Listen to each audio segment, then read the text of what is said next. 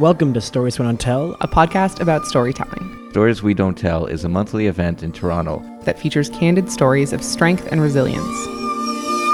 I threw out my prayers, they went flying like balloons. The air whipped our hair, we went shooting down the valley.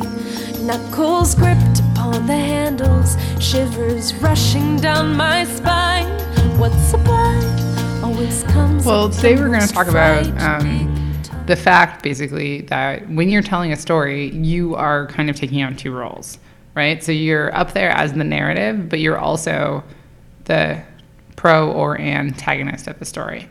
So you're this person who's in front of the audience that's having some kind of a rapport with the room, and then you're also the actor in the story. And there's a lot of different ways that takes shape. I think we've talked about it in kind of it came up in the episode with your brother, and it came up in your brother's story. But in this case, it's a much more narrative thing. And so we're going to listen to a story from Jake Babad, where he situates us a little bit by telling us he's talking about himself, but in the past tense. So he really develops this past Jake as a character. Yeah. Past Jake is a character that he is telling us about rather than, it's not him living that life. Yeah, exactly. So we're going to talk about that simple idea. Yeah. So I think what's interesting about Jake's story, in this context at least, past Jake is very, very different from standing in front of you, Jake. Past Jake is a character that we're now learning about, and that does a very interesting couple of different things to the story itself. I think it allows you to sort of maybe even more identify even a little more with past Jake because he's a bit more of a character rather than being like this very different person in front of me. It allows you to sort of be like, I know past me, they were also like that. But at the same time, it also creates I think it puts a larger role of expectation of the type of storytelling you have to do. Mm-hmm. Like you have to really make it so much more of an adventure almost. Yeah. And this is an adventure-based story. It's definitely an adventure. As everyone will find out. So it works that way. But yeah, I mean, a lot of people start stories. I do this all the time. We all kind of do this. We start them in the middle of action and we don't give the audience any context. And there are strengths and weaknesses to that. But definitely if you're going to put somebody in a situation, which is it's a plot-driven story, then yeah, he does it in a really traditional kind of story way, which is really interesting to listen to because it's one of those things that you can talk about. Like, if you were just going to describe your past self, okay, here's a great example. Mm. You know how some people, I'm already doing it. No, damn. Some people will be like, I'm the type of person who, and then whatever they finish that way, it never tells you anything about them. And they're probably wrong. But it'll be like, and they'll think that it's different or like that it's a unique thing, and it's not. They'll be like, I'm the type of person who keeps tokens in my wallet in case I need to ride the subway. And you're like, is that a kind of person? Like, I don't think that tells me anything about you. You're like, I'm the kind of person who likes to put cereal in the bowl before my milk. And you're like, To be fair, the opposite is definitely a weird person. Like, if you put your milk in and then pour cereal in, then you're the kind of person who does that, because I have never met that person. Okay. So the point here is that when you're setting yourself up as a character and you're describing yourself, then a lot of thought needs to go into what you're telling us about that character, because you could describe what you think that your past self was like, and it could be like that. It could be like, I used to be the kind of person who put milk in the bowl before cereal. And like, you guys know. Mm-hmm. Oh, no, I just was going to, there was two things I was thinking about, was that he does sort of have a few things where he does kind of say, he was talking a lot about being defined by his job. So he was picking something very specific to describe himself, but he did it in a really interesting way, I thought, by you kind of just got it. And he did, like, you were talking about that he kind of places himself, that this was a person in the past and this is who I am. But there was, I just thought there was an interesting, maybe it's just because of the kind of stories that I usually tell about my past that are maybe sometimes not like happy stories. But there's like a fondness that he looks back on this sort of time in his life with. Yeah, definitely. Well, I think that's what actually what makes it work to some extent is that like he in the piece, again, we haven't actually heard it yet, but in his piece you will see that he says something along the lines you'll hear that he very much defends the person he is. It's like, this is who I was, and I had very good arguments for being this person. And I think it was in doing that it made you get it. It wasn't just sort of like it wasn't like you should understand that this is the type of person I am. It's like, no, this is what, like, I think what it is as soon as you open your brain up and you track your thought process back to something that everyone understands, then we immediately then we can follow your line of thought. Whereas like saying I'm the person who pours their milk in before their cereal is just a baffling thing. And so one of the things that happens that way is because he set it up, like he set up his little intro in a descriptive kind of series of almost anecdotes, just like kind of facts about him, is that this story is one of a few exceptions where we were in favor of more of a wrap-up at the end. So that's like big news. We talk about this all the time, like end on an action, get rid of your conclusion. This is not a high school essay. And Jake had written a sort of conclusion for this story, and then he was trying to decide whether or not to include a little jump forward into the future at the end. And I feel like we were all really into his jump forward into the future, and that's the opposite of how any of us normally feel. Yeah. Well, and I think also because he actually had two pieces. He had a jump forward, and then he had a wrap up after the jump forward. And I think we made him drag the wrap up in before the jump forward or into the jump forward. And I think that was sort of that part of it. But definitely. Yeah. Well, it's very rare to have and then this happened a year later function effectively in a story. Yeah. It's almost always a cop out. Yeah. It's usually like a story. Okay. Jake's story is nothing like this, but it's usually in like a breakup story when then at the end they could be like, and then I did this vindictive thing. And you're like, why is that a part of this? Like, turn it off. But that's not what this story was like. So look forward to that. Yeah, and I for me, one of the things that I liked about the jump forward is that it kind of did it nicely tied in the character that he was in the story and then the person standing there. Like, it was sort of this in-between kind of moment that got us a step closer to seeing how he's developed into the person he is now from there. So I thought it was kind of cool. Yeah, when I think, and the other thing that what makes it work is that it jumps forward, but they're in the same space. Yeah.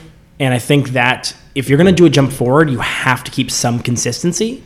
And the fact that they were on a boat still, or they will be on a boat still, and we're really just ruining the story for Jake. We're sorry, Jake. We're basically explaining half the story before we get there. But because the location stays the same, he doesn't have to re-explain anything. It's just like you get everything that's going on, and it allows it to be tight in a way that you couldn't if you had to set the scene. Mm-hmm. Yeah. So one concluding thought about this story is this story, for all of the reasons that we just talked about, and then one more maybe, is really different than a lot of the stories that we end up hearing at Stories We Don't Tell. And I think a reason for that is that he has separated himself so successfully from like present Jake and past Jake that he creates a little bit more space for us to think about what past Jake was feeling. So a lot of the time these stories, because of the nature of Stories We Don't Tell, that they are stories that we don't tell, they're really emotionally driven. And not to say that this isn't emotionally driven, but like a lot of the elements of this story make it something that I'm sure is a story that he tells all the time. So when you're listening to it, you can hear the components of it that would be like, oh yeah, I bet this is it's about a summer job. It's not a spoiler. So it's like, this is one of those summer job stories that you can just tell. So it's interesting to see the way that he's also layered in the explanations of himself that kind of create the space between that story that he probably tells all the time and how it fits into the Stories We Don't Tell theme, which is to say, like, he made some choices that put himself into a bit of a risky situation, and that's what the story is about. but a story about a risky situation and a story that tells you about why a person puts himself in a risky situation, those two things overlap very strongly, but that's kind of where the space is created. And I think that that's a really interesting space to explore. Yeah, like I think he could have made this story just a funny story. You could just tell the story as this wacky adventure you got yourself stuck into. But he goes one level deeper and is like, why did I make these decisions? And that's he does like with a light touch. The story. Yeah, exactly. But still, it still grounds the story in a real emotion, which ultimately, and then, ultimately it makes what his ending land. His ending lands because of the vulnerability he put in the beginning of the story, or because he layered, that's what he put into it. Like setting up that past Jake. Yeah. Like the ending wouldn't land without that. And so with that. So here's a story from Jake Babad. I'm 28 and I wear a tie to work, which means I'm supposed to like the movie Fight Club. And since I work with books, I'm supposed to like the novel even more, but I don't. Fight Club has never made a lot of sense to me because its defining mantra is you are not your job. And I am totally my job. Doesn't matter what that job is at any given point, whatever it is, that's what I am. If you ask me what's new, I'll tell you what happened at the office that day. If you want to know what kind of mood I'm in, I'll tell you about our latest sales report. Any plans for the summer? Why, yes. I'm reorganizing our filing system from alphabetical to chronological. And if you want to see me have a serious identity crisis, just tell me that I am not my job. So this summer I'm 21, I have a problem because I do not have a job, which means I'm nobody. Immediately prior to this, I have been Jake the temp. I've been Jake the intern again, Jake the consultant, Jake the freelancer, and Jake the jobless, all of which are fairly shaky foundations upon which to build yourself. And maybe that's why I get just a little too excited when I'm combing a job board and see a posting from a sightseeing company asking if I'd like to be Jake the tour boat driver, also known as Captain Jake. All respect to Tyler Durden, but I'll take Captain Jake over not your job, Jake, any day of the week. So I apply. It's a small tourism company running 1-hour cruises around the harbor, and they're looking for students to pick up summer work. Do I know anything about boats? Nope, can't even drive a car. But they say that doesn't matter. They'll train me. But for this job, I'll need to learn engine maintenance, firefighting protocols, emergency first aid. Do I have any experience with any of those things? No, but I once almost refilled the photocopier toner all by myself. And apparently that's all I need. The 2-month training program is one of the more challenging things I've ever done, and it's a little hard to be just trainee Jake. But my fellow captains-in-waiting and I tough it out, and soon enough we're writing our exams with Transport Canada. And then I have a card saying I'm a ship's master, and my boss is pinning 4 gold stripes to the epaulets of my uniform. When you go to work each day dressed like Val Kilmer in Top Gun, you are absolutely your job. And things start to change pretty fast for me, and in a very good way. 2 months before, I couldn't fix a broken shoelace, and now I'm putting out engine fires. Old guys wearing Navy hats are regularly saluting and calling me skipper. I start saying things like goose the throttle and hard over port and abaft the beam. I buy boat shoes, and I wear them unironically. It feels great. Now, I have a few screw-ups along the way. I bump the dock, I drop a line, I scratch the paint, and I take it pretty hard because when you are your job, you are your mistakes. But on the whole, things go well, and I start picking up extra shifts because when you are your job, you want to work as often as possible. Now, there's one rule.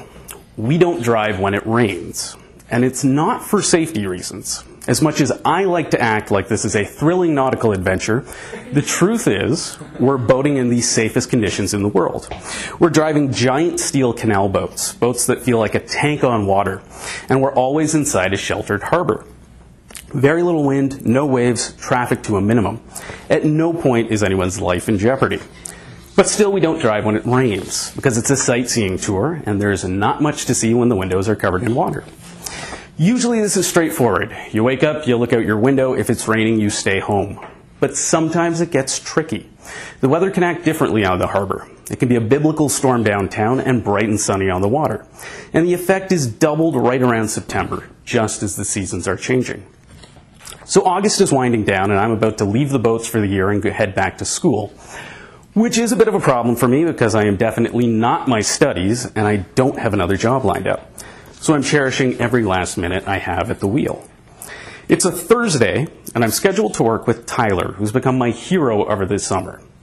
Tyler looks like me, which is to say short, maybe a little nerdy, but he drives a boat better than anyone else on the harbor, and he gets respect for that. I've seen him work magic with a diesel engine. He's performed miracles with a twin screw, and he's been deified for his abilities with an outboard. He's trained me, he's taught me everything I know. I want to be Tyler. It's a slow day.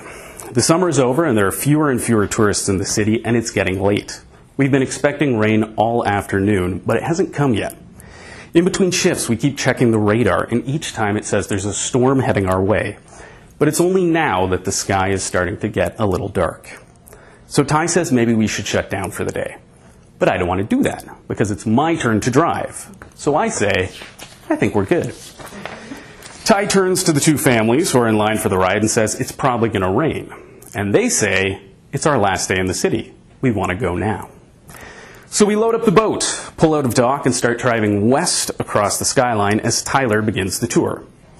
Immediately the trouble hits.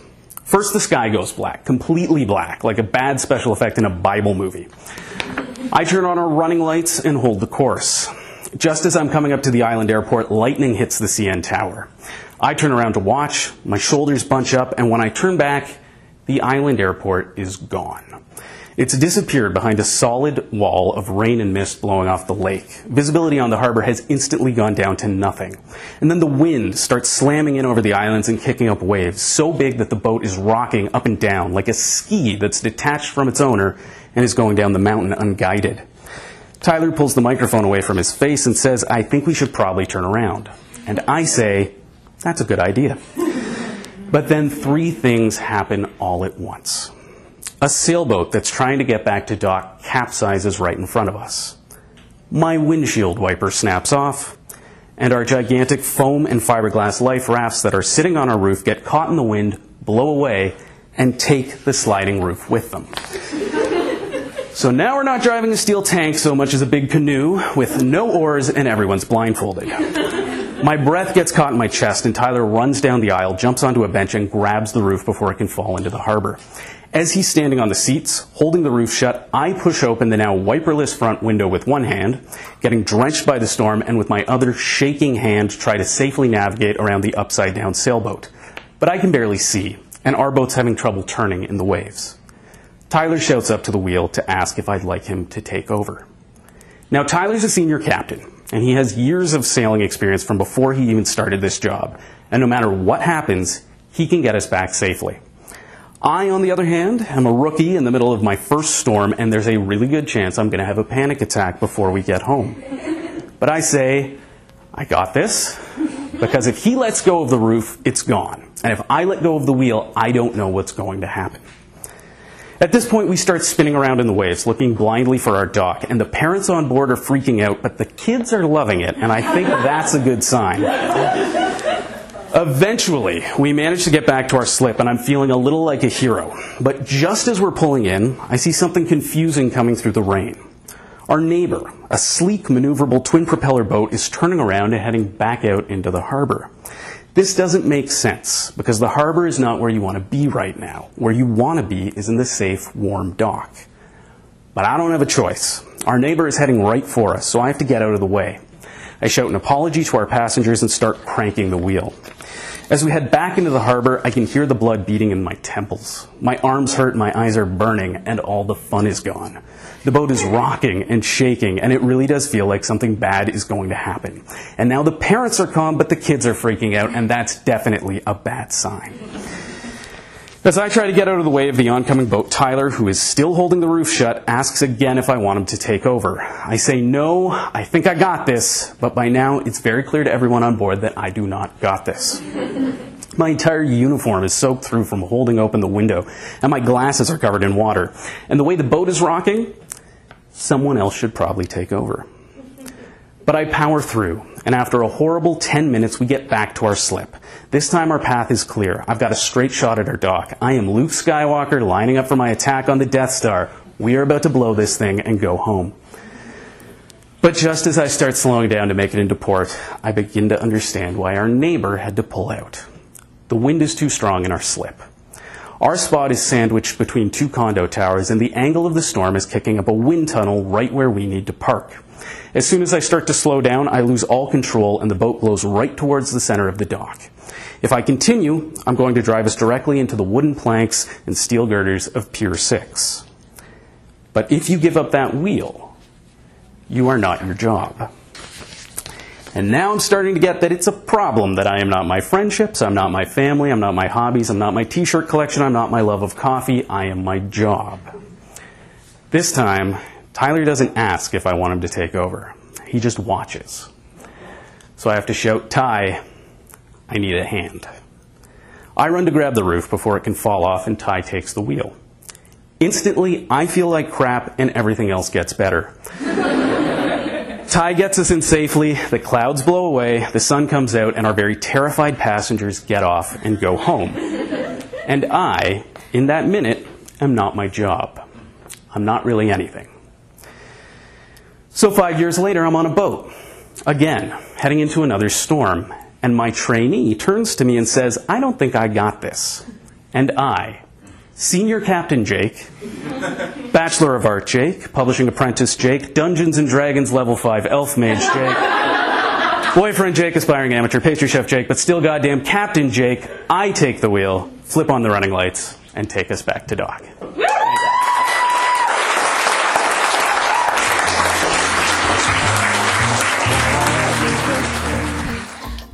You can find us online at thereapers.org because we're in the life collecting business.